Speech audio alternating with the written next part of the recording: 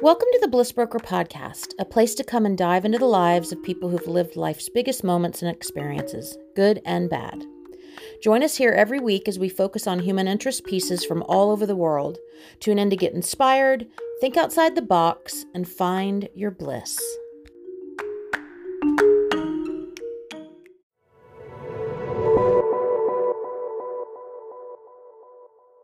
Welcome, you guys. I am here, another episode of the Bliss Broker, and I'm really excited to have Gail Young. She is a part of an accountability group that I'm a part of on Facebook and called Tea with Steve. You guys have heard me talk about it before. And there is a gold mine of people in that group that I could pick and choose from to have on the show that are all doing amazing things. The whole point of the group is networking, learning how to share our heart brand, learning how to do posts and videos, and just basically sharing what we do to create a ripple in the world. Stephen Thompson, who's the creator of Tea with Steve, helps us do all of that. And so as you can imagine, there's a lot of really cool people in the group. And one of those cool people is Gail Young. And I've asked her here today to be on the show. So hi, Gail. Hi there, Harmony. How are you doing? I'm so good. I'm so glad that we finally got to connect. Yes, it's been a bit of a protracted journey, hasn't it, really? It has, but we persevere. So let's go ahead and get started. Like I've told everybody how we met. And so give everybody who's listening a snapshot of yourself. Who are you and what do you do and all those things? Well, I live here in the United Kingdom in it's kind of like mini Texas, really. It's very flat here, but it's tiny. It probably could fit about 10 of them into Texas. It's a flat fenland place, very rural. But What's the name of it? It's called Lincolnshire. Lincolnshire, okay. So if you were to look at the map of England, there's a bit that goes in and then a big fat bottom bit that comes out. And we're round the bit that goes in before the big fat bottom bit. That's not very topographical, is it? But I love it. You're such a geographer. I love it. Oh, absolutely, darling. Yeah, so it's a bit flat here, but it's okay. It's all right. We have big skies.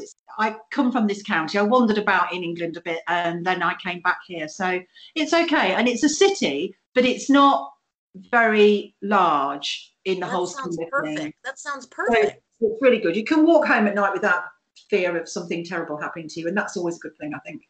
It is a good thing. So I'm going to start off with what you used to do, what you retired from doing, because you'd mentioned that, and then now what you do now, and then we're going to kind of go backwards a little bit after you tell them what you do now and talk about how that journey became what it was for you to end up with making these awesome, beautiful hats. Okay, that's cool. Yeah. So you are a retired theater nurse, you said. Absolutely, yes. I kind of got What is that for our American listeners? Because I only know because I'm obsessed with British television, but a lot of people don't know what that means. Oh yes, because we speak English, but of a different sort, don't we? It's an operating theatre nurse. So I help surgeons, helped past tense surgeons with their care of patients in the operating theatre, in the operating room. Wow. And I did it for years. Once I qualified as a nurse, I meandered through my training pretty much by accident, to be fair. I'd like to say to you that I had this heartfelt need to make sick people better when I was a young woman, but actually it's nothing of the sort. I needed to leave home. I'd had quite enough of this tiny little place that, you couldn't breathe out without everybody telling your parents. And my friend who I was at school with said, "Hey up, I've got this great idea. I've seen this. If we actually apply, we might actually be able to be nurses, and they give us somewhere to live. We could leave home," she said. Bless her. What year was this? If you don't mind me asking. Oh, I don't mind at all. This was in 1979. I left home. Wow. 2 weeks from my 18th birthday. I was considerably younger and didn't need hair dye at all then. And it was phenomenal. But sadly, Jeanette, my friend who I was at school with, in the time between us applying, being accepted, and our date to start, which was about 9 months, she was pregnant, so she couldn't go. And we lost touch, and it's a real shame because it was down to her that I actually started nursing in the first place. And, I enjoyed it. It was good. It was good fun. I know that sounds really dreadful, but it was great. I couldn't believe that somebody would give you somewhere to live, subsidise your diet and food, and, pay for that in quite a good way, give you some ill-fitting uniform to wear, and then teach you how to care for people. And where did they send you when they sent you away from home, where did they send you guys? You could go anywhere, but I went 14 miles up the road. Well, it might as well have been the moon, to be fair, because nobody knew who I was. And I could wander about doing whatever I felt inclined to do, which probably wasn't that adventurous, if I'm honest. But I was my own boss, and it was just absolutely phenomenal. You know, I felt completely liberated and very sophisticated. I'm sure I was neither of those things, to be fair. But, you know, when you're young and you know, frivolous, that's what you think, isn't it? I think it's very courageous of you to do that. I mean 14 miles it seems like a long distance, but when you're young, 14 miles is a long way. It is when you think that I couldn't drive, and the only way I could have actually have got home, unless I could have persuaded my dear father to come and get me, which actually he probably would have, was a bus. And the buses went twice a day, except on a Sunday when they didn't go at all. And they weren't very conducive with getting home again. So even if I wanted to go home on my day off, I couldn't get back on the same day, because the last bus out of my town where I trained was at 4 o'clock in the afternoon, and the return bus was at 20 to 5. So I would have got on the bus, driven to my town, got on it, and then come straight back again. So it was Bye, everybody. Bye, everybody. yeah, nice to see you. I'm off now. Yeah, it was all a bit random. So actually, it was good fun. It was absolutely good fun. We were all varying shades of young and completely hapless. And the mischief that we managed to get into in that small place was phenomenal, really.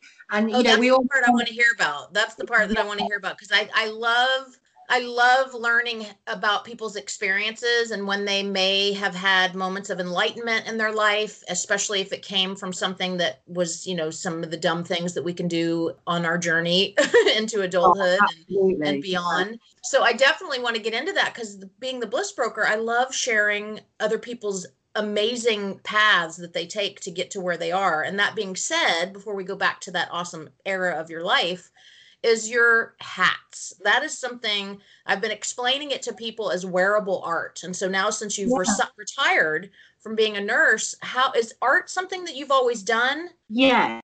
Yeah. I had a very pragmatic mother, and she's quite an autocrat, really, bless her heart. I mean, she's my late mother, but she would, if I was always a bit arty, I think, but I didn't really get the opportunity to do it, because I think, you know, she wasn't a very educated woman. I mean, she was a great homemaker and, you know, a phenomenal woman in her own way.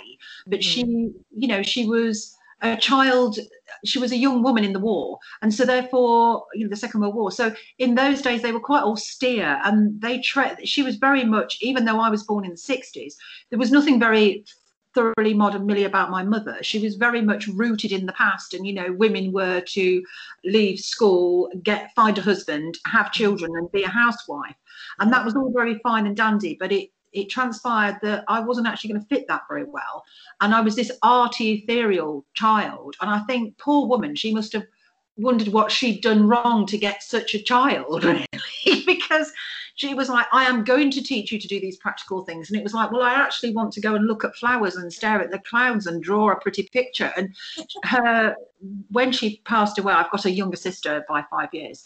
When she passed away, my sister had this idea that she would put something on the tombstone. And she said, what do you think we should put? And you know, when the devil gets you in these moments. And I said, oh, I think what we should put is our dear late lamented mother's motto, mantra in life. And she said, well, what was that? I didn't even know she had one. And I said, well, she had one for me. She forever used to say, as I was running down the garden with a handful of pencils, and of what practical use is that? You can't put that. And I went, no, I know, I'm just sort of getting out there. No, we won't be putting that. And we didn't put that, obviously, because that was really cheap. Love that. That's hilarious. But she was very much a kind of, if it doesn't have a practical use, then you jolly well won't be doing it. And so, because arty people, which I didn't actually think I was at that time, arty people will make art in spite and despite of you. Yeah. And people find kooky ways to make art that is unique to themselves, regardless of how you try and scotch their efforts. So she taught me to knit, and I used to go to this knitting shop, which was this tiny little shop. It was kind of, it was like sort of something from Harry Potter, but with wool. And there was this tiny little grey-haired lady that could knit at 1,000,000 miles an hour, that was sat behind the counter going clickety-click with the knitting needles. And I'd say, she was called Enid.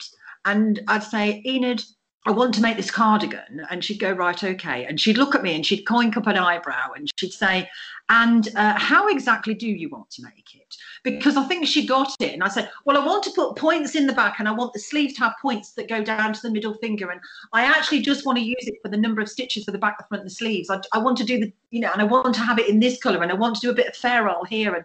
And it was just this random garment. And she'd go, no problem at all. We'll get the wool put, because you used to do something called putting the wool by, which meant that she would save all the yarn for you in a bag with your name in, and you'd buy it as you needed it. It was a phenomenal thing. It was a little town. Wow.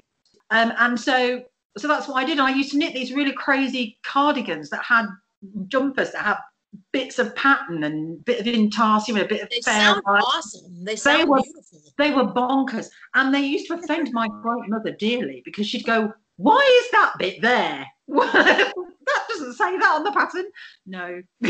No, a bit of cable randomly down the sleeve, but not all the way, just sort of loose about the sleeve somewhere.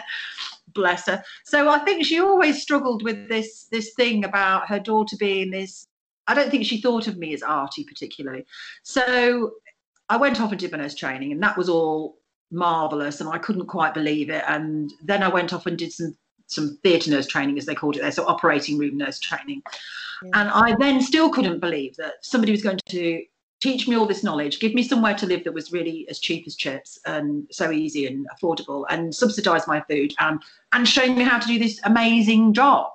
So I think I probably at that time, I mean, I was kind of in my early 20s, I think I would have worked for free, to be fair, because I don't think I could really quite get my head around the fact that they were paying me to do this thing that I loved so much.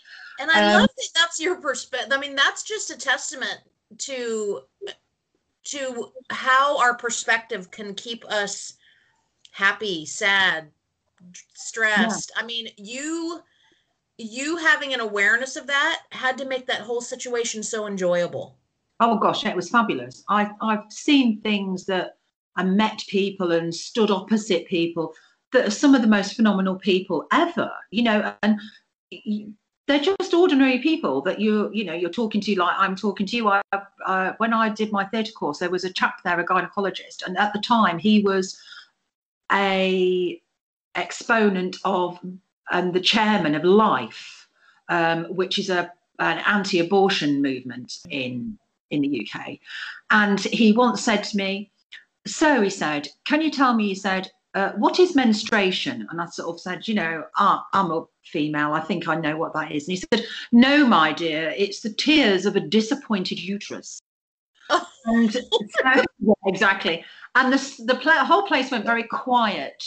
And I sort of looked at him, and he was this great big bear of a man. And I said, well, you could say, you of course will say that. And he said, but don't you think that's the case? And I said, well, you know, we're here to assist people. We're not here to make great judgments about their life choices, are we? I love that answer. And he said, so I take it then that you're pro-abortion? And I said, no, I'm pro a woman's right to choose. And the whole place, I thought, you know, you could hear a pin drop, literally. And the anaesthetist chap said, we're sailing into choppy waters here a bit. I said, no, I respect his view, you know, completely. And I respect the fact that he should have it.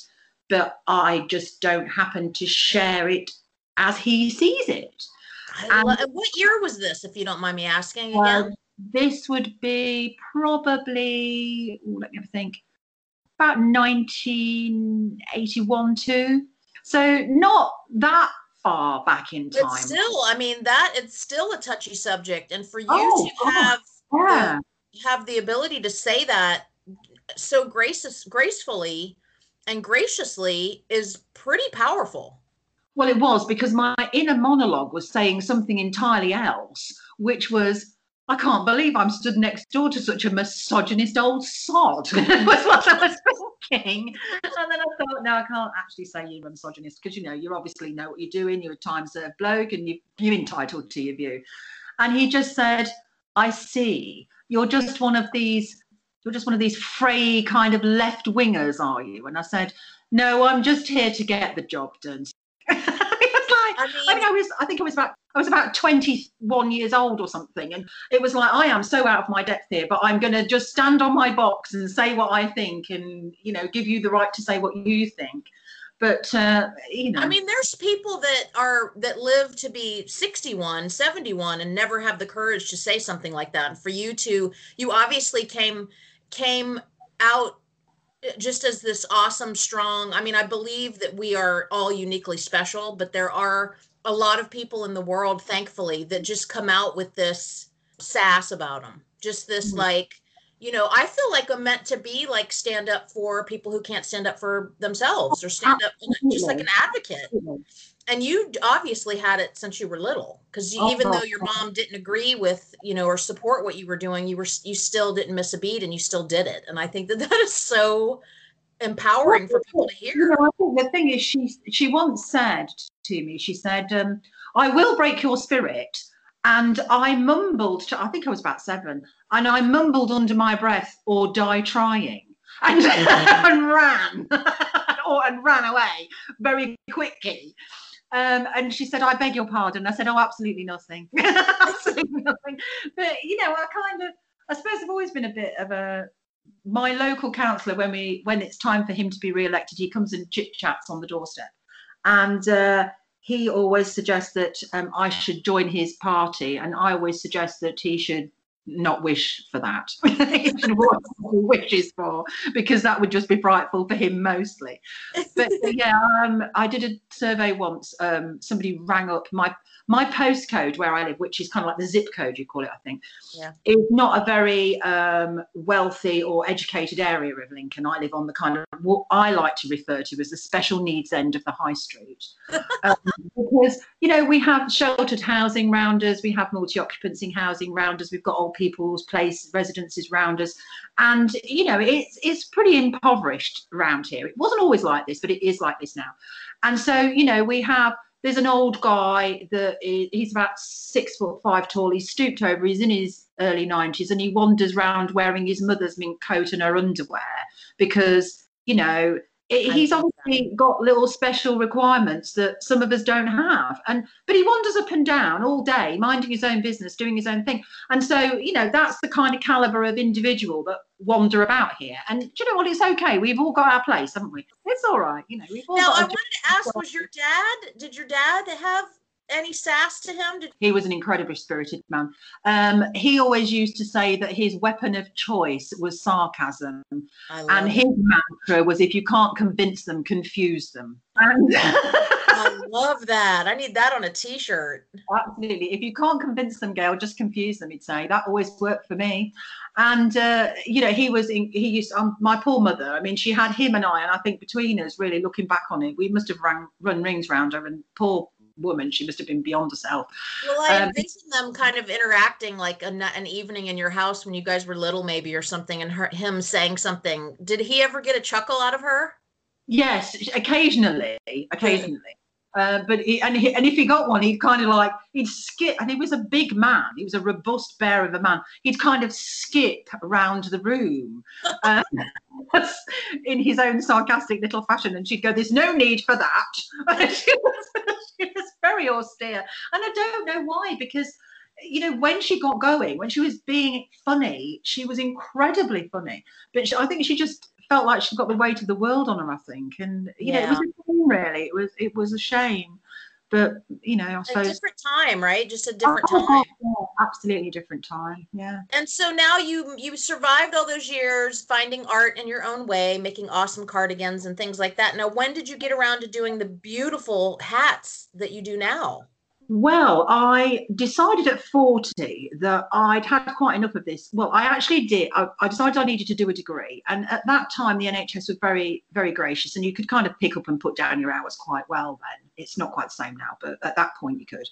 And I thought, do you know what? I need to do a degree in something. I don't have one, because when I did my nurse training, I didn't need to have a degree. And I was bumbling along quite well in my job, and it was all good. My son was 4, and I thought, we'll be going to school soon. I'll tell you what, when he starts school, I'll start a degree. I don't know why I thought that was a good idea, but anyway.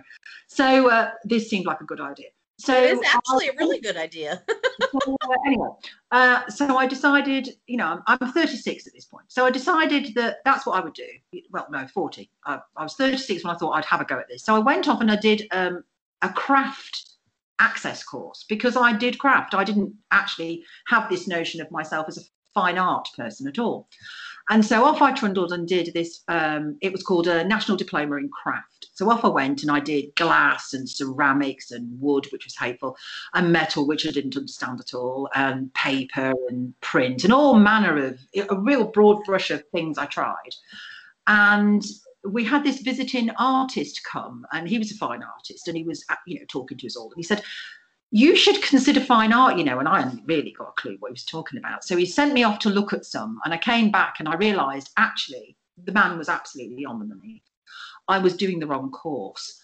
And there was a lady that was in charge of fine art. It was a lady called Jane, and she was 6'7" tall and really formidable. But she had this twinkle in her eye, which was quite hopeful. And so I met her in the corridor. I sought her out and bumped into her quite on purpose in the corridor and said, would it be possible for me to have a meeting with you? I'd like to talk about, you know, joining a fine art group. And she said, you're one of those craft people, aren't you? And I said, I am, yes, indeed. And I said, obviously, you know, you're a busy woman, so you may not have time to discuss it now. Can I have an appointment? And she said, nobody asks me for an appointment. People just think I've got all the time in the world. And I said, well, I'm sure you haven't. So can I, you know, when would be convenient for you? So lo and behold, bless her cotton socks, she gave me an appointment and off I went. And she said, we don't have craft people doing fine art. And I said, well, I've got news for both of us. I'm actually not a crafts person. I'm just a person doing craft. I said, craft's interesting, and I have nothing against craft, because at that time there was a real bifurcation about those two things. Now it's much more amalgamated, but at that time there was a real snootiness about fine art and craft. You know, the crafts people made bowls and fine art people made ethereal work. Right. Whatever. So, what if you say so? So anyway, we had a bit of a chit chat, and it transpired from this half an hour chit chat that she said, well, you need to do an access course. I went, oh, for crying out loud. I lost it, really. I kind of thought, I can't be doing this. I said, well, I haven't got time. And she went, what do you mean? I said, for God's sake, woman, I'm 40 years old. I want to get in and do this. I can't be hanging about, faffing about, doing some kind of thing that's not going to take me any further. Will I have more skills at the end of it? Probably not. Will I have wasted a year of my life? Probably. So why can't I not just start? And she just said, turn up here with your sketchbook and whatever you think you can have to persuade us at this time, she said. So I went, okay, fine, I'll see you there then. Kind of thinking, I don't know quite what this is about, but it was actually my interview to get in to do my fine art degree. So I had this big roll of paper under my arm that had got all my print work that I'd done, and a whole bunch of stuff that I'd gathered together from the four corners of my workshop, thinking, well, I don't really know what I'm doing, but I'll just take all this and see what happens. I'll throw myself at it. It's fine. If I can get in the door, I'll get the job. It'll be fine. And I went along, and I wasn't interviewed by Jane. I was interviewed by this other lady called Medina, who was a phenomenal painter. And I'd got this big roll of paper, and she went, what's that? So we staked out this big piece of abstract print that I'd done. And she said, why have you done it that colour? Why have you done it? And I had an answer for all of these things. And she said, oh, right, okay. She said, okay, that's fine. She said, I'll be sending you a letter, she said, but I'd like to offer you a place. And I said, and I'd like to accept right now, right this minute, before somebody considerably younger, brighter and more dynamic turns up and pinches my spot. Just no, we don't operate like that. No, yeah, but I'm a little bit anxious about this. So yes, please, I'd like to start. Where do I sign? And this is at 40 years old. This is at 40 years. Oh, but it gets much, much better. I love it. I love it. I walked home, which isn't a million miles, but it's all downhill. I walked home, the sun was shining, you know, all was right in my world. I was going to start a fine art degree. I was the happiest woman on the planet. And I get home, and I've been married to my husband, father of my 4-year-old boy, for 18 years. I'd known him for 20 years, for 18 years. And I bounced in full of the joys of spring, thoroughly chuffed to bits with my little old self. And I said, and he looked me up and down and he said, I take it you've got a place then? And I said, I have, yes. unconditional, which was unheard of. You know, a craft girl getting an unconditional place on a fine art course. And I said all this, and I was so excited I could hardly get the words out. And he went, "Oh, that's interesting." And I said, "Interesting? That's not a word he normally uses." And I said, "Oh, how do you mean that's interesting?" He said, "Well, I hope you can do it on your own," he said, "because at the end of all, so this was kind of like June," he said, "because the 1st of September, he said, I'm moving out. I don't want to be here anymore. I'm off. You're on your own." Pardon me? Wow, universe. Thanks for that. And it was like, "Oh, right, okay, that's not quite where I was."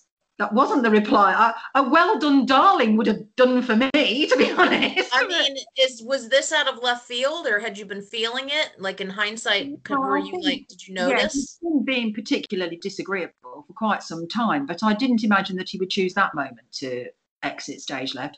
But he left, and I did the first year full time. I'm not quite sure how I did it. I did a full time fine art degree, worked 25 hours as a theatre nurse, and had a 4-year-old child that started school that year. I'm not quite sure how I did that, to be fair. I think I just had tunnel vision and cracked on with it. At the end of the first year, thank goodness, there's a big long bit of holiday, so from uni, and I gathered my thoughts up and crashed and burned, and didn't do very well. But I signed on for year 2 and did it part time, and it took me a long time to get this degree finished because my health then decided it would have a joining in. Just when you think, okay, universe, I'm done now. Thank you. Move along now. No, I was diagnosed with rheumatoid. I started to feel really awful, and I thought, "This isn't good, is it? What the hell is the matter with me?" I couldn't quite, it was a medical thing. I'm a surgical girl. I don't think medical because I'm a surgical girl. If you can't cut it out, then there's no up with you. It's a bit tunnel vision, but that's how you go when you're focused on your career. You don't actually think very sideways always. Yeah, you're right. Because that's how it is. So I went to my GP, who's a lovely chap who I knew, and I sort of made my appointment, and I said, "I'm really concerned about myself because I don't quite know what's the matter with me, but I think you've either got to shoot me or fix me because I don't like it." And he said, "We'll do some blood tests." I mean, he obviously had his suspicions, and I said, and he said, "What do you think it is?" Because he was always saying to me, "What's your best guess then?" And I said, "Well, neither of them are very good. It's either, I think, and I'm really not certain, it's either ME or MS. Please, can it not be MS?" And he said, "Well, let's wait till we get the results." I said, "Yes, I'm not wanting either of those. That's my worst case scenario." And he said, so the results came back, and he said, "Well, I've got good news. It's not ME or MS." And I went, "Brilliant. What is it? Will a course of multivitamins and antibiotics fix it?" With a big grin on my face. And he went, "No, I referred you to a rheumatologist, and your appointment's in 2 weeks." So off I went. And so then I've had rheumatoid arthritis and fibromyalgia ever since, which kind of rather tended to put the tin hat on quite a lot of things, really, because my stamina wasn't there. And that's why, really, that I ended up having to give up my job at 55, because I just couldn't do it at the full throttle that I wanted to do it at. And it wasn't how I imagined the end to be. And it was all a bit soul destroying, to be honest. So you got diagnosed when you were in your early 40s, and you carried on until you were 55. That's quite awesome, actually. I mean, for you to stick in there. I mean, I know you had to work, and it was you were a mom and all that stuff, but that's pretty powerful. It was no, I didn't feel terribly powerful at the time, though, I have to say, Harmony. Sure. I felt like I wasn't doing anybody any favours, and least of all myself. And I pretty much did it single-handedly. And people would say, "Are you seeing anybody?" And I'd think, "No, I'm not seeing anybody," because you know what? When I've done, and I used to do kind of a short day, and I think when I've done a day's work here, I go home, I feed my son, and then I fall asleep on the sofa. I'm absolutely stuffed. Yeah. I don't think anybody wants to date that. I wouldn't want to date that. It's terrible. So for a long time, I was kind of in the wilderness time with my private life, really, and spent a lot of time very singular. Which is actually not a bad, I mean, I know that people get lonely and people want partners, and I don't know if that was your case, but no. loneliness is more the focus when people are alone or they are single or they do spend a lot of time by themselves. It's looked upon as lonely or there's something wrong with it from the time that we're very little. It's not celebrated. My friend said, "Are you not lonely?" And I said, "No, I'm alone. There's a difference. Being 100%. alone is one thing. Being lonely is something else altogether." Mm-hmm. And my husband, when he was my husband, was in the RAF. So he was often gone for great swathes of time. So I was quite used to kind of like paddling my own canoe, really, amusing myself and we owned our own property. So if the tap leaked, I fixed it. And, if the car broke, I mended it. That So doesn't surprise me because it seems like just in this, what I've learned about you up to this point is you've been just naturally independent, naturally a go-getter, naturally audacious. I think so. And I think that doesn't always help when I try and throw myself out there in the dating world, because men, bless them, and, they are 50% of the population. They're a different nationality to us altogether. And Yeah. I genuinely believe them when they say, "I want a strong, independent woman." I genuinely believe that they think they want that. Yeah. And I do genuinely think they want that. But then when they're actually confronted with one day in, day out, and I'm a problem. I think I came out of the womb shouting why rather than what. I am a pragmatic problem solver. Yeah. So if you've got a problem, you can bet your buttons that by the time you finish the sentence, I've got half a dozen ways that you might like to consider tackling it. And, they might not work, but it might make you think and kick your head into something that will work. And that is very intimidating for men. I have to say that in my years on the planet, and certainly as I've got older, I flatly refused to dumb down. I did that when I was married. I was that girl in flowery trousers trying to be the housewife, and it nearly drove me bananas. And there's something to do with that "to your own self be true" thing. I don't know if that's Shakespeare or the Bible, to be fair, but it's one or the other. And I think there's something about that. I think you do have to be honest with yourself. And, you don't have to tell everybody else about your shortcomings, but you need to know what they are yourself. And once you've actually decided what they are, then it's entirely up to you, I think, to decide which one of them, if any, you're going to tackle and rein in some way. I mean, some of them don't need reining in. They just need you to make sure the safety catch, in my case, the safety catch is on my mouth. Yeah. Because, that the number of a very old and dear friend said to me one day when I was wading in there, putting my foot right in it, "Your problem." And I said, "Well, I don't think we've got quite long enough on the shift, really, but what do you think it is?" And she said, "You just open your mouth to change feet." And she's right. I'm always putting my foot in it. I drop clangers all the time. And that's, that's my favorite thing about you. And it's again, one of those things that's not celebrated, because instead of it looking at society, for the most part, even now, looking at that as something beautiful and empowering and, something to be emulated, it's looked at as something, well, you put your foot in your mouth, or, I mean, it's just been a handful of years that I've been with my husband. We've only been married, this coming February will be 2 years that we were married. And I even had women before I met him this late in the game telling me, "You're too independent. You just need to, simmer down now and just don't be so eager to help and don't be so eager, just play the domestic goddess. Men love that." And I'm just like, these are women that are not necessarily that much older than me, and some that are younger than me, and they're like, "Harmony, you're not married," because it's my first marriage and I'll be 45 in a couple weeks. I mean, I chose that.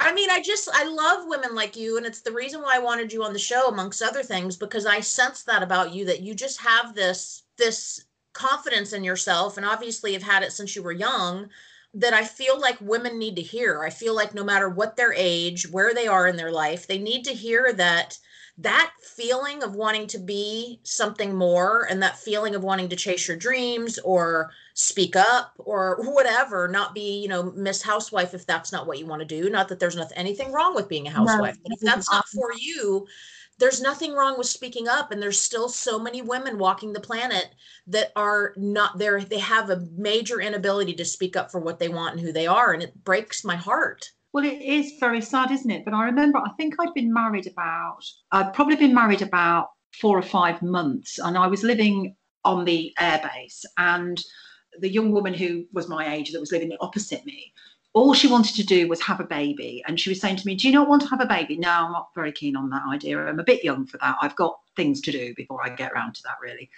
And all she wanted to do was have a baby. And then she got pregnant and she had a baby and she was thoroughly blissful. And I remember once, you know, coming home from work after a very long day that should have finished at 5. And by the time I'd stumbled home on my little moped up a very, very busy road at sort of 11:30 at night, only to go back again the next morning for 8 o'clock.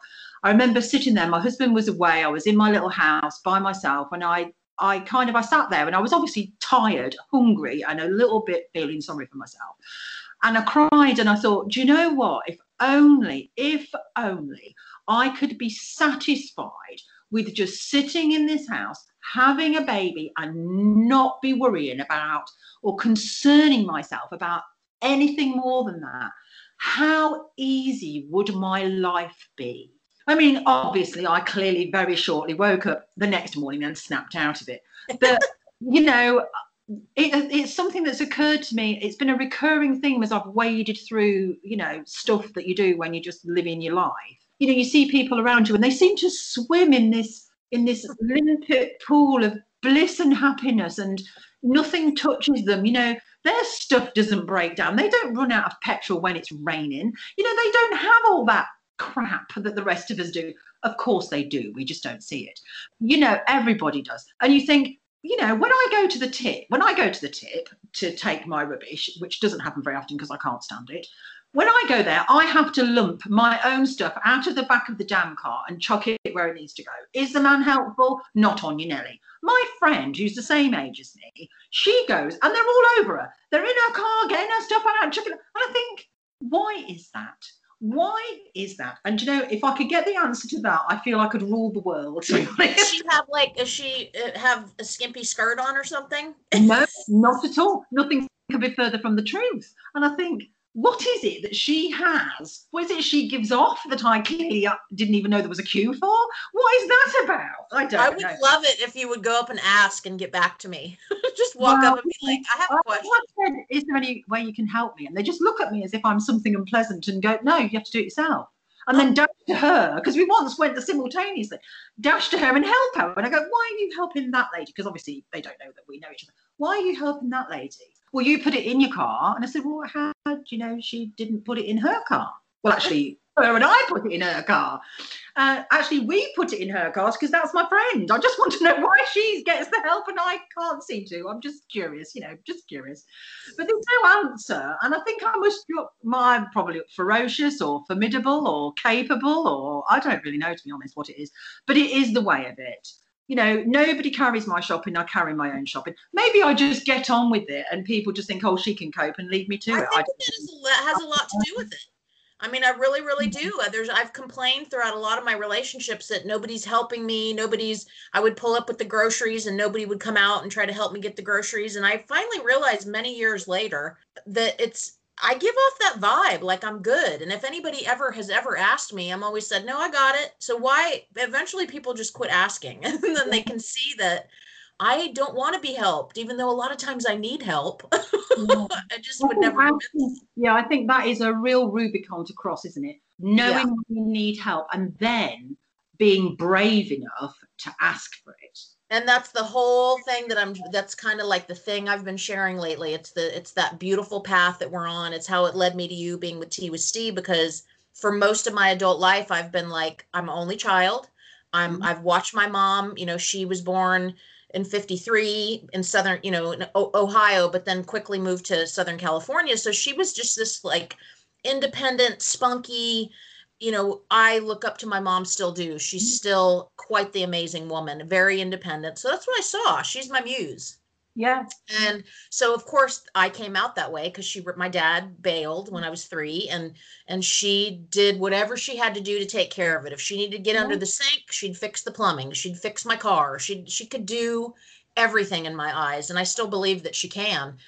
And so when you grow up seeing that, you don't know any other way. No, absolutely not. Absolutely not. And then you get to the point where you're like, well, I don't want to be any other way. I don't want to. So me having that mentality, growing up around that, being lone wolf, not feeling like somehow in my brain it was equating as if I asked for help, then that means I'm weak.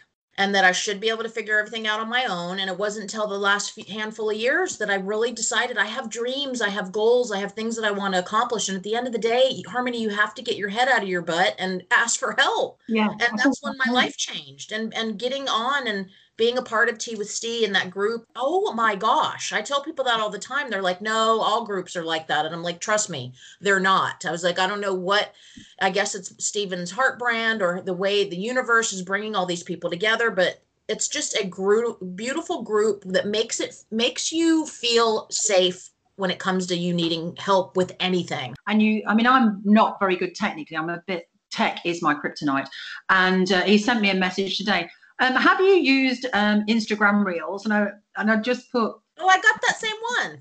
no, why would I? Is it idiot proof? If not, I shan't be going there yet. And he sort of, kind of in this kind of I sent him a voice message going, really? Why are you asking me this silly question? Why would I do that? But it is that. It is that. It's that getting out of your comfort zone and knowing that perhaps it comes with maturity. And I don't mean age, I just mean mental maturity. My son's girlfriend, she's 23. She has phenomenal maturity for a 23-year-old. I was nowhere near that savvy when I was 23. I can thoroughly assure you. I might be able to get through an operation, but I was not that savvy. She's very savvy. And, I think, oh, wow, if I was that savvy at 23, dear God, can you imagine what I'd be like now? No, that's too scary for words. But don't think about it, it'll give you nightmares. But, it's that whole thing about finding what you're about and realizing, I suppose the best way to say it is we're all Instagram ready. Yeah. We are what we are. If your hair's sticking up at the back, it's sticking up at the back. If you got your skirt tucked in your pants, then hopefully somebody will tell you, but eventually you'll work it out. And you just have to really kind of grasp that notion that whilst you may think that everybody's looking at you, just stop being an egomaniac, because actually they're too busy worrying about their blooming selves because they're too busy being their own egomaniac. You can actually get away with doing quite outrageous things and nobody's ever going to realise because they're busy whittling and worrying about their own.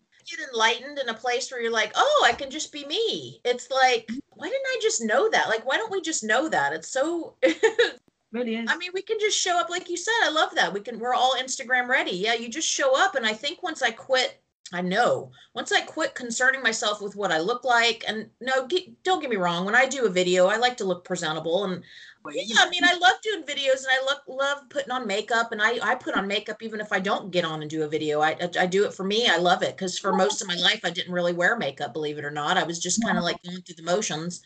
And it wasn't until these last probably 10 years of my life that I really got interested in shoes and fashion and makeup. Yeah, I mean, I was just like a tomboy. I just kind of went through the motions, but I really, once I started like showing bloopers and, I'd do a video and I'd have food in my teeth. I'd just be like, oh, I got food in my teeth. And I would leave it in instead of trying to do the video over again. And like, that's when people started paying attention to me because my personality came out. Yeah, absolutely. Yeah, nobody, we've got enough filters and people trying to be something that they're not. And I think you stand out for just being a realist about yourself. Yeah. Some days you can't get the words out. They're all there, but they're in no particular order. And you just go, oh, that's not quite what I meant to say, actually. Or, you send a text to somebody and you read it back later and you think, what was that load of rubbish? And I was say, I'm awfully sorry, but I think I've been kind of hijacked by predictive text. What I was actually trying to say was this. Oh, yeah. How shocking is that? I'm so sorry. Did you understand that? And people who know me go, yeah. And when I get my words all backwards, they speak backwards Gail, which I find very flattering because I think, they've taken a bit of time and trouble to understand that, bless her. So it's quite good. So anyway, she talks about this Hearts thing. This Hearts story is a bit protracted, isn't it? It's like in this country, I'm at it again. In this country, he's now long since died, I think. There's this little comedian chap. He's very small, diminutive stature, and he used to sit on this big chair and he would tell a monologue at the end of his comedic show, and he would ramble about and he'd never get to the point. And I feel actually I'm a bit like that myself. I think we can all be a little bit like that. We get talking and it's so nice to have a conversation with somebody, even if you're, not in front of them. But I mean, we're literally I'm in a very odd light here, but it's dark. It's pitch black dark here now. Is it really? Yeah, it's the first day. Well, we're in the northern hemisphere. I'm geographically completely challenged, to be fair. So I don't know even if you're in the same hemisphere, to be fair. Yeah, today's the first day. It's the equinox today, right? Yeah, it's the autumn equinox. So here we are. I'm trying to find the clock on my thing, but I can't. And it's pitch black dark outside. Yeah, that's not. It's chilly. It's like 65 degrees right now, and I'm like, not ready for it to be cold. Well, I'm in the mountains of North Carolina, so the weather is we get 4 seasons here. We do all before breakfast if you're very unlucky. It's a British thing. If you didn't go out when it was raining, you would spend the whole time indoors. You just have to. Was it the great Chris Bonington, the climber, said there is no wrong weather. It's just inappropriate clothing. And you just have to be ready for everything, really. I mean, today, it was 24 degrees C, and tomorrow it's going to be 17 and raining. So, it's weird here. It's like you got to be prepared for everything, such as life, right? Yeah, it's just a way of it. We'll just put a jumper on and it'll all be fine, really. I just love your attitude, and I knew there was a reason why I was called to have you on, and I knew that you would have nuggets for listeners. Most of my listeners are women, and my favorite thing is to share people's story and to share people from all different walks of life, and there's always a common thread, and that common thread is courage. That common thread is just finally having the courage to admit who you are, what you want, and if that happens when you're 17 or when you're 77, it doesn't matter. It's never too late. And a lot of times people hear things on here and they're like, well, gosh, she did it. And, if she did it, then I can do it too. And so now you've gone through, which there's so much more in there that I want to hear about. I'm like, I have to have Gail on for a part 2 because your life, there's so many questions I want to ask you. And we're already 50 minutes in, if you can believe it. But I do want to tell people about your art, your hats, because your ornamentology, because I think that they are so stunning. And I've been telling people they're like steampunk style, but would that be accurate? Yeah, they are kind of based in that kind of loose steampunk genre. When I go I have a pop-up hat shop, and we travel up and down England. I don't go to Scotland because there isn't a very good steampunk scene there. We'll get there eventually. So I go here, there, and everywhere, and I get the opportunity to set up my little mobile hat shop in some phenomenal buildings, from really old church halls to castles to cathedrals to, Victorian thingamajigs. And that sounds so awesome. It's phenomenal. You never knew that half of these places existed, and it's really impressive. But when I plonk my stall next door to other people, and lots of people sell hats, and they'll come to my stall and they look at my hats, and you can see them looking a bit puzzled. And I give them my sales patter, which is very short and to the point, and just these are all one-offs, and I invent them myself. This is the contents of my head, I usually say, grinning at them like an idiot. And I can do you a commissioned piece of work if you've got an idea in your head. If we can find the materials, then we can make it. And they go, really? And I go, yeah, really. And they kind of, really? Yeah. And one chap said, I bet you can't. And I went, okay, challenge accepted. What is it you want? And he said, well, I play the piano. And I went, right, okay. So what sort of hat? Did you want a top hat? Yes, he said. So I said, okay. Anything else that you do that you want putting in there? And he went, no. And I went, okay. Here all weekend? And he went, yeah. And I said, okay. Come back in half an hour and I'll tell you what. I said, well, I can probably come up with something. And he went, really? And I went, yes. Anyway, he came back, and I couldn't make that because I wasn't in my workshop. But in the interim time, I'd spotted something on someone else's stall, and it was a pencil sharpener. Now, that doesn't sound very good, does it? But it was in the shape of an upright piano. So I went and bought this upright piano pencil sharpener that was probably about, 4 inches by about 3 or 4 inches squarish. And he came back and I said, about your piano hat? And he said, yes. And I said, I've got a piano at home. I've got some music, and I've got this really nice lace that's got kind of music notes on that we could whirl around over the top. And there's this and there's that. And I went waffling on at 1,000,000 miles an hour because that's how my creative brain functions. Yeah. And he stood there and he looked. I could see that the poor man, it was like being under machine gun fire of ideas. And he said, I said, you're a creative, you know what I mean, kind of as a throwaway finishing full stop. And he said, how much will it be? So I told him. He went, really? And I went, yes. He said, that seems very reasonable. I said, well, you can pay me more, but that's what I'd like. He went, all right. So we took the details, and lo and behold, I made this hat, sent him the images. He was thrilled to bits. He got it there. And then he wrote me a really lovely review saying, if you've never been to this woman's stall, go there. It's not just hats, it's an experience. And I thought, wow, I have arrived. I have made it. Somebody thinks. And it's still, I mean, I've been at this now for about 4.5 years. It still thrills me to bits that something that I dreamt up out of my head and made out of things that are in my workroom, which is a bit like Fingal's Cave, that some of which have come from I think you call it a thrift shop, but we call it a charity shop here, from a charity shop, or somebody's given me, oh, I've got these, Gail, they've got your name all over them. Oh. Detritus of living lands in my spare bedroom, which is where I work from, which I call Hat HQ, but it is my spare bedroom. Let's not get too pretentious about this. I work at a secretariat desk, which is like a drop-down desk with a bookcase in front, which I'd been looking for years, and my next door neighbour threw hers out and it was in her garden. Can you believe that serendipitous thing? Oh, I love that. But life is very serendipitous. I'm swimming in that flow of loveliness, and it's very nice, serendipitousness. And all you actually have to do is just think what it is you think you'd like, and just commit it. Just say it out loud. I usually look to the ceiling, but I look upwards to the skies and say, I could really do with whatever I could really do with. And then it seems in the wink of an eye, sometimes really, really quickly, but usually fairly quickly, whatever that thing is will appear. And the opportunity to access that thing will happen. And it's magical. I don't get it. I don't understand it. I don't have to understand it. All I have to know is that it's there, and that I will always have sufficient for myself and the people who I care about. Which means that, you know, if I'm wandering down the high street and somebody is sitting there on a tatty looking sleeping bag that looks like they haven't had their breakfast, I'll ask them when they last ate something. And even if I've only got a little bit of money in my purse, I'll go and get them the breakfast, because I know that I'm not short of anything. I've got a house full of furniture, roof over my head, my bills are paid, and I've got a cupboard full of food.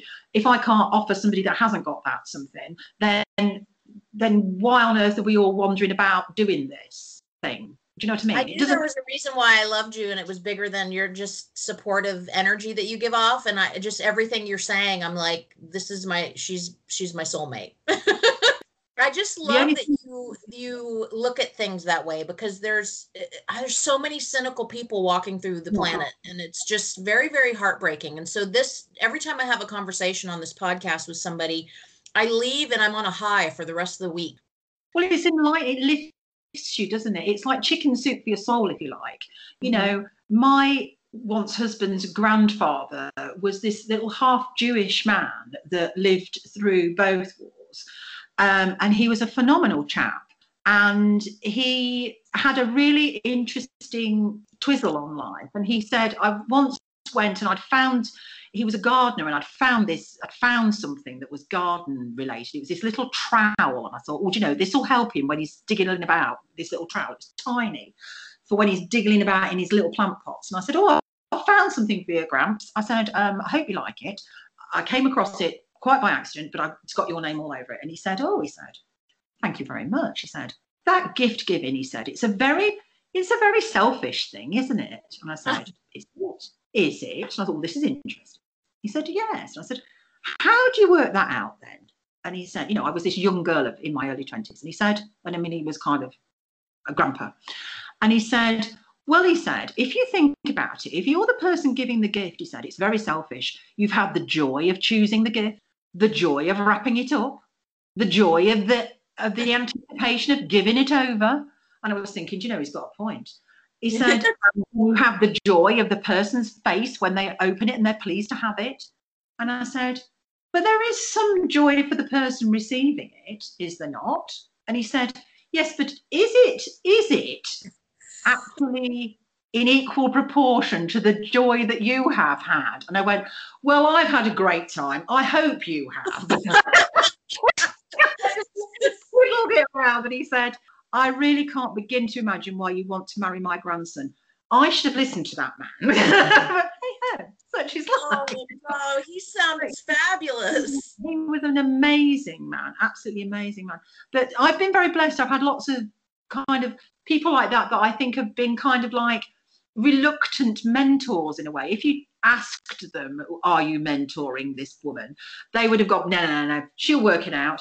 But they did, those little, I mean, my father died when I was 20, and he must have known, he must have had some insight into this, because he planted all of these little seeds of knowledge and stuff in my head that as I've gone on to, go through my adulthood, I'm sometimes actually stopped in my tracks when I find myself either saying something or doing something in a particular way or reacting in a particular way. And I think, my goodness me, my dad said that to me when I was a child and I didn't understand it then. And it's kind of like he's almost like he's had a savings account going on in my head for all these years.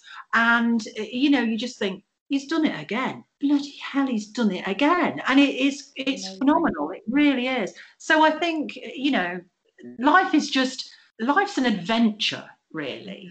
Sometimes it's a bit of a bumpy one, and you do feel like the whole world and his wife is against you, but actually they're not. You're just not quite looking in the right direction. Yeah. And that's part of that journey, is just getting to the point where you have the courage to walk away from what you've seen as familiar and that is probably not as healthy, and go find your people. Yeah, it's about finding your tribe, definitely. It is, and it's the best thing I've ever done. And like some of the people I love so much, I've never actually met in person. No. And that would be, people that I've met with Tea with Steve. I'm a part of a podcasting, it's called Podcasting All Stars. And the gentleman that created that group he found me on Instagram last year, and he lives in Cornwall. And he's become the best. We're best of friends. He says I'm his sister. And, he's been in my life for over a year now. I've been on his podcast a couple times, and it's just, and there's, the handful of guys that are in the group. We've been checking in daily on Voxer, for 8 months or so. And I would do anything in the world for him within reason. If it was within my power, I would want to help and support them. And I've never met him in person. No. And when you do meet them, that's another weird thing about this whole virtual business. It's very strange, isn't it? Because all the etiquette, not that I'm greatly into etiquette, but all the etiquette goes out of the window. When I went and did a day course thing with Steve, so I'd been chatting to all these people like we are over the air. And then when you meet people in the real, you feel you know them. Yeah. And people that you kind of, when you greet them in a particular way. But people that you don't know, because we're British and we're a bit strange, we're a bit stiff up a little weirdy, even still. It's kind of, when you meet these people, do you shake their hand? Do you hug them heartily? Do you, kiss them on the cheek? How on earth do you function kind of in a dynamic face-to-face way when you feel that you know them, and in fact you've never met them in the physical in your life? It's a bit random, I have to say. So I think you have to you sort of do this weird kind of dance thing where you don't know whether you're shaking hands or hugging up or what you're doing, and it's all a bit. Yeah, that's when I would just leap up and say, "Hey, I'm a hugger. Is that okay with you?" No, I don't have a problem with that at all. And it's like, well, what are we doing? And in the end, it's kind of like, well, right, what are we doing? Look, come on, are we hugging up or what we're doing here? Are we shaking or hugging? What we're doing? It's very random indeed. And then you add coronavirus into all that. That just adds another layer of weird. What's going on? What is going on? Our illustrious chap, Boris, oh dear me. Boris, bless him. Yeah, he's going to give us the next order of business of how we're going to conduct ourselves. There is no right answer with this. Yeah, something's clearly going on, isn't it? Regardless of what you think that is, and I don't want to get into that with you because we'll all start going purple in the face.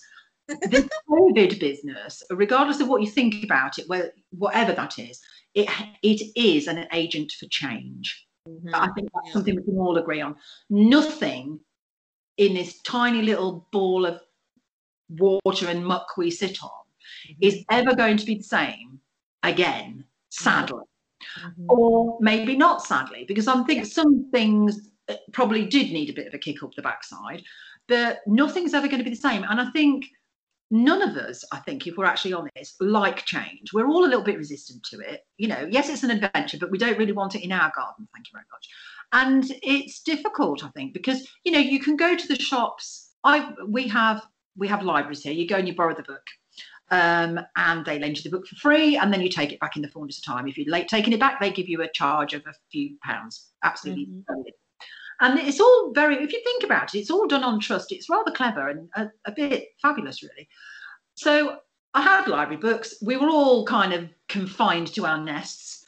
And I hit the website and it said, oh, don't worry, all your library books are quiet. You hang on to them until September. By such time, this will all have blown over and we can go. So it took the library books back. There's a whole different set of ways you go about it. Went to take the second lot of library. Can I get any out? And she said, no, she said, but we've come up with a great idea. So they'd got genres of reading. They'd put 3 books in a brown paper bag, labelled it with a number. You showed her your card. She put your number and that number together. And you got like a lucky dip bag of library books. How magnificent. It was just bonkers, but it was typical Britain, really. Typical the UK. We're a bit weird and eccentric, aren't we? I'm slightly obsessed with the UK. We're a bit strange, bless us in our... It's because we're a little island. We've got little islander mentality. We've been invaded by everybody and his wife. So, we're a bit... Not Scrappy Doo from Scooby-Doo, I think. We'll have a scrap with anybody. We're a bit of a rum old bunch, to be fair. And so I guess me lucky dip bag, and I went to take them back, and there's an entirely different situation. And you think, my small brain cannot cope with all of these differing situations that seem to happen on a minute-to-minute basis. And it's tiring. You have to micromanage the most simple things. It's just exhausting, isn't it? And I'm so glad that at the beginning of the year, I'm doing this accountability group that there was a paid version of it, and we're since stayed together, these group of girls. At the beginning, the coach that created the program said, pick a theme word. And one of my words was flow. And I thought, what a good word for 2020 had I known in January what was going to come for 2020. But thankfully, I have that kind of a flow personality anyway. And I think it's really saved me. That and running in the woods.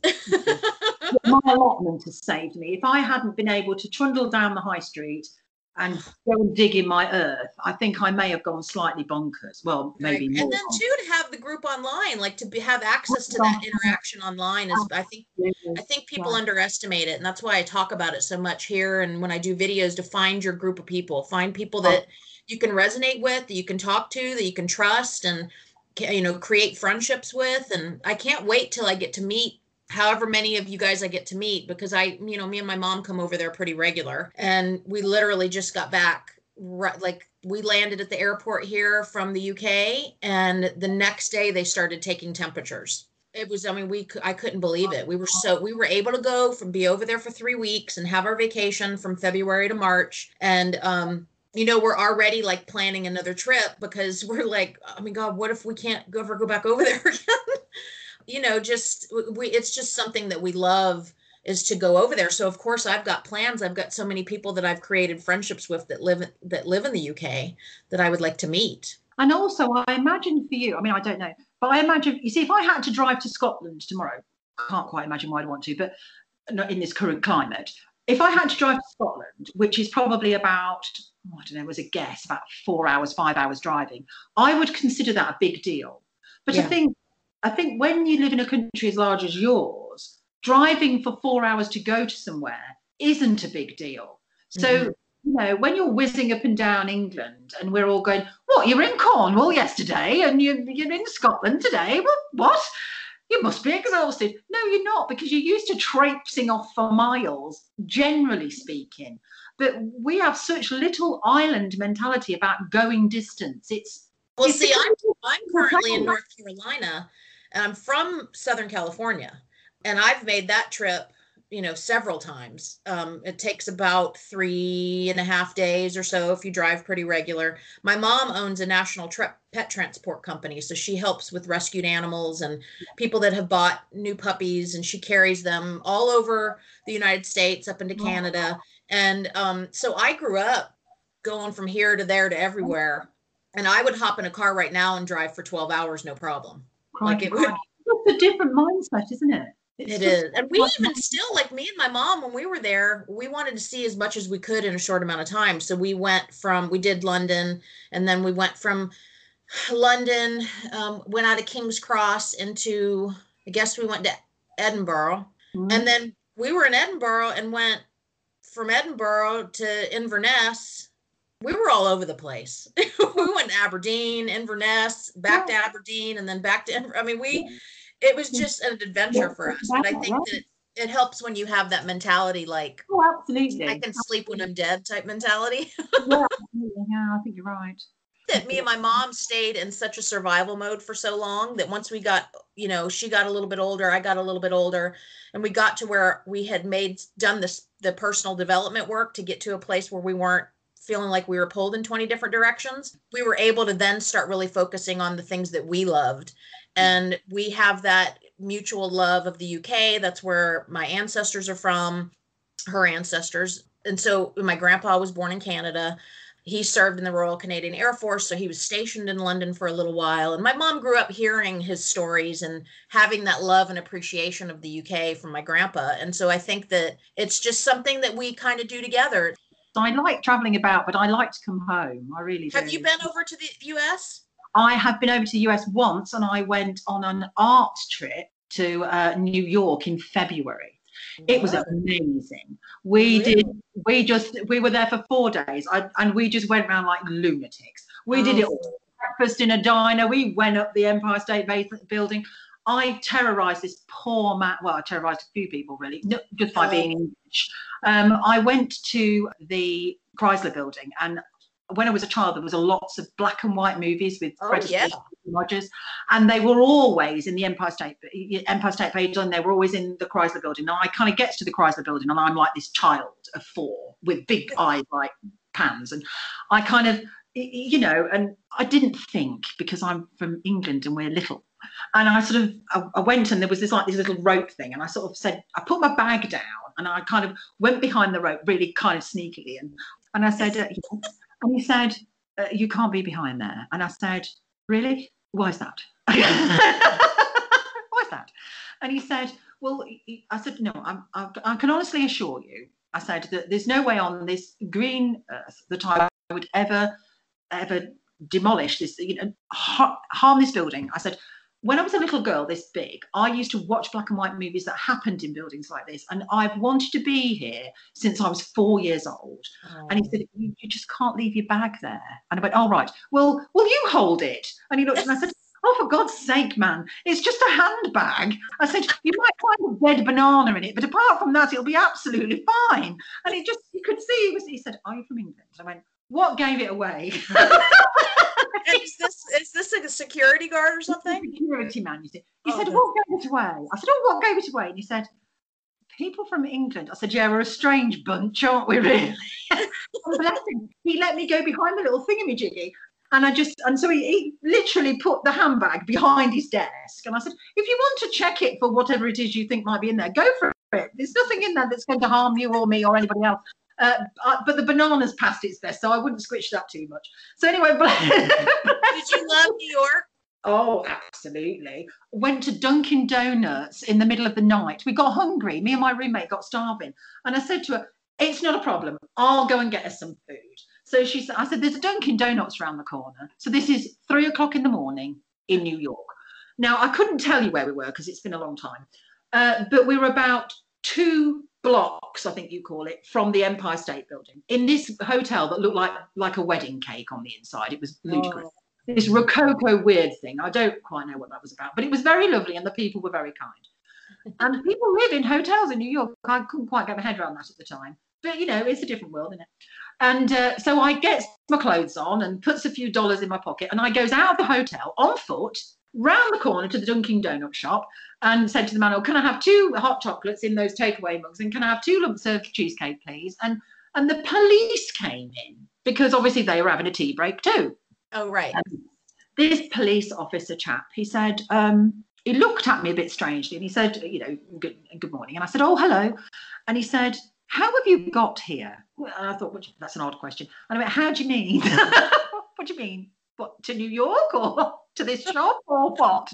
Well, how do you mean exactly? And he went, here to this shop. And I went, oh, I walked. And he said, and where do you live? And because I've no sense of direction, I'd written it on my hand. And I said, oh, I've come from here. I got it written on my hand. And he said, and how are you going to get back? And I went, well, I'm going to walk. And he said, at 3:00 in the morning in New York. And I went, yes. And he said, are you not frightened? And I went, no. Why would I be frightened? What have I got to be frightened about? And you could see this poor man having 50 million bad images in his head. And he said, aren't you worried that somebody's going to shoot you? And I went, no. And he said, why not? And I said, that only happens in the movies, doesn't it?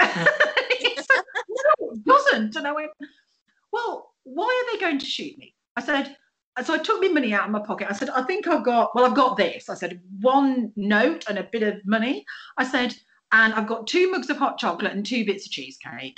If they come along, I will offer them all the money I've got in the world in my pocket and my drinks and my food, because that's all I and if that's not enough, then that's just a bit unfortunate because I haven't got anything else to offer. And he said, I might shoot you. I said, what? For 2 bits of cheesecake, 2 mugs of hot chocolate and a few bit of money? I don't think so, really. And he said, I'm going to take you back to your hotel. I went, you're not. I'm not being taken back to a hotel by a policeman. I'm being escorted back to my hotel by a policeman. That's Did shocking. he end up escorting you back? He did. He said, well, I'll walk with you then. And I said, isn't that the same? That sounds very similar to me. And he said, oh, very similar to me, young man, I said. And he said, I can't let you walk there on your own because if something happens to you, I said, I can assure you I'm going to be fine. And he said, well, I'm going to walk you back. So anyway, we walked back. He was a really lovely man telling me all about his family and stuff. But I don't think he could possibly imagine. I couldn't imagine being shot, and he couldn't imagine me walking there or back on my own without accompaniment. Isn't that so funny? We're just, our norms, our societal norms are so different. Do you walk about like that? I said, yeah, I suppose if I got hungry, I'd find somewhere to eat and just wander off and get it. And he went, in England. I went, yeah, pretty much, yeah. And he was just mortified that I'd done this craziness, really. But I swear I love everything about your personality. And obviously I know you within the group, but I haven't really gotten to know you except for other than this conversation. And I've just so enjoyed talking to you, and I would love to talk to you again and have you on again, because I feel like you have a lot more nuggets in your brain floating around that could help women. That spirit in you is something that I feel like my whole brand is based on, is that spirit, because that fighting spirit and that rebel spirit and that kind of audaciousness is what I love to share with people, because then it can be inspiring to them to kind of maybe have a little bit in their life, for the betterment of their life, and to go after what their dreams are, and to live vividly, which is my thing that I like to push on people. Absolutely. But we all have days, don't we, when I don't want you to go away thinking, oh my God, she lives in this bubble of loveliness and it's all wonderful in her world. No, the cat does puke on the best cushion, and the washing machine does break, and the dishwasher does leak, and all of that twaddle happens. You just choose not to fixate on it. You just have to, I fixate on it at the time, and then I just have to take myself to one side and go, look, tomorrow is a new day. Let's just try and get a good night's sleep and look at it differently tomorrow. Once you've kind of just stepped away from something and looked at it in a different way, then really it's not half as big a mountain. But I am a grab it while it's little type of person. So if there's a problem looming, I kind of nip it in the bud, because the only times I've ever closed my eyes really tightly and hoped that it would go away, it's when I've opened them again, it's been this insurmountable mess that I've not known where to start. Yeah. So I am a bit of a grab it and sort it early on type of. Yeah. Well, I just want you to know I appreciate so much you coming on. We finally made it happen, but I know it takes a lot, and it's not easy for everybody to get on and share their story. And I just want you to know that I know there's some nuggets in there that you mentioned to me. Besides all the funny things you said, I know people are going to love. There's things in there that you said that are going to benefit people hearing, especially because a lot of my listeners are on a journey where they're trying to find themselves. They've been drawn to my podcast because they are trying to find their place in the world. And I feel like it just helps, hearing other people's story. It's kind of like I always say, we're a monkey see, monkey do society. And when we look around the corner and we see somebody doing something that we want to be doing, and they're doing it successfully, and they're also speaking openly about the failures and the times we fall, and we get back up and we do it anyway, and then we become successful, that just makes them realize it's possible. Oh, yes, absolutely. And You know, then that's what I we want. are always our best self, aren't we? I had a good day today. I got loads done. Yesterday was not quite so productive. I was, in fact, quite rubbish. But I was my best rubbish. And today I'm in my best productive self. And tomorrow, who knows? I haven't got up yet. But you're always your best self. And that might not be quite what your expectation of the day is. But Right. if you're being the best you can do, even if you think that's rubbish, you can't do better than your best. You can only be your best self. Oh, I And love tomorrow you'll be your new best self. And it may or may not be better than the day you've just had because you don't know. And that. that's the wonder of it all, isn't it? The fact that we don't know. Yeah. And that's also like can be very scary, but I love that part of it. I finally got in my life where I could shift my perspective of that and really get excited and like be excited about the unknown rather than scared of it. Yeah. We always have what we need to get through that day. We may not Yeah. feel like it at times, but we can get to the end of that day with either help, intervention, or otherwise. We can do it. We Yeah, just at some points think, oh, I'm not sure I can do this. But self-doubt is, that is a killer, isn't it, really? That will have you'll have the rug out from under you every time. get on a whole episode with you about self-doubt. So I want you to leave. I'm going to put all your information about ornamentology and all of the beauty that you do and let people find you. I'll do all that on my end. But I want you to leave the listeners with a piece of advice from you today. Oh my goodness. I always think that I'm going to give them a practical piece of advice. Always put enough water in your kettle before you go to bed at night, knowing that when you wake up in the morning, there'll be enough water in the kettle to make your morning beverage. There's enough water in that kettle to have a cup of coffee or a cup of tea or whatever you wake up with. That's a useful piece of information. And try not to be too hard on yourself because that's what everybody else does. Yes. Offer yourself some grace. That's a really, really good way to end the conversation. I totally, totally agree. Well, thank you, Gail, so, so much for coming on. I hope you've enjoyed the conversation with Gail and that you've learned something from her, or at the least got a chuckle because she's hilarious. Remember, go do something good for yourself. More importantly, go do something good for somebody else. And we will see you guys next week.